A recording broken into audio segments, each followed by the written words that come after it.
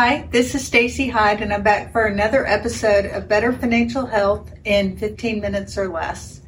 And when I was trying to think of ideas for this podcast today, I did a Google search, and the number one thing that people wanted to know in personal finance was the difference between debit cards and credit cards and when to use either. So I thought I would spend a little time today talking about that. Debit cards are great in that they can keep you from overspending, and the money comes directly out of your account. So it's really just like writing a check without having to go through the trouble of writing a check. The issue with the debit card is it's directly linked to your checking account. So any sort of fraud on that account, the money is gone from your account. And while if you use a Visa branded debit card, you're not liable for that, it can still take some time to get that back. And the timetable to report it to your bank and things of that nature are a little bit shorter than they are with the credit card. So that's why if you are using a debit card pretty frequently, I would encourage you to not have all your money in that checking account. So if there was fraud, like if you keep bigger balances, $5,000, $10,000 or more, and you like to use a debit card, I'd encourage you to move some of those funds over into a savings account just to not put those additional monies at risk. Because unfortunately, the bad guys are getting smarter. And then places that I would never use a debit card. I would never use a debit card at a restaurant because they take your card away from you. And a lot of the fraud around those debit cards happens at restaurants because sometimes they'll clone them, which means they copy the card, which has gotten harder to do with the chips, but it's still not impossible. The other places that I would not ever use a debit card are at gas stations. And actually I'm in Memphis, the local grocery stores had some issues with some of the cards being compromised there as well. So you really want to be pretty careful when you're using a debit card. You really want to make sure that they have secured their terminals and that you're not there. A credit card, on the other hand, it can be a little bit dangerous because unless you are making payments on those weekly, you can lose track of how much you've spent.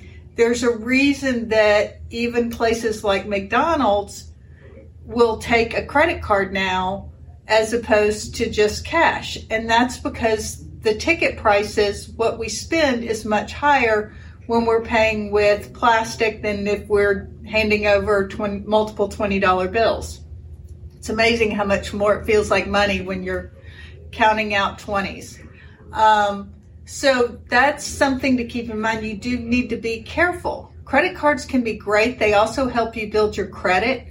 One thing to keep in mind with a credit card, as far as your credit score goes, you definitely need to make sure you pay on time. For example, I have mine set to auto debit the full balance each month. That way I'm never late. It's always paid off, so I don't incur any fees or interest. But if part of your credit score also goes to what they call your credit utilization, and that's the percentage of your balance to your total credit line. So even if you pay it off every month, if during the month you have a $1,000 balance on a $2,000 credit limit, that's a 50% utilization, and that's considered high according to the formula for calculating your FICO score. So you really want to keep it below 20%, which means that if you make a large purchase on a credit card, you probably want to go in there and pay it before the bill comes due just to keep your utilization down. That is, if you've got something coming up where they're likely to check your credit. So that's something, if you're trying to build your credit, you really want to keep a close eye on. It can also be a reason why you may want to ask for a higher credit limit, even though you don't intend on using it, just so that credit utilization stays smaller. Credit cards offer lots of different things. If you've been on a plane lately, They've probably tried to get you to take that airline's credit card. My thoughts on those in particular is I'm a bigger fan of no annual fee and cash back as opposed to credit card points that you have to really worry about how to count them, how to use them, what they're going to work, because most of those also have annual fees. And if you start paying $100 for this credit card and $150 for this one, it can also get hard to manage that, and it's likely you don't need to. 3 that I have personally used is the Costco City Card. It's nice because it actually has your picture on the back, which gives a little bit more security there. You get cash. You do have to be a Costco member to get it, so that may rule some people out. The Chase Sapphire Freedom Unlimited card has no annual fee. You earn points back for travel and things of that nature, and you can use the cash on gift cards, Apple products, or just cash on your statement, which is nice.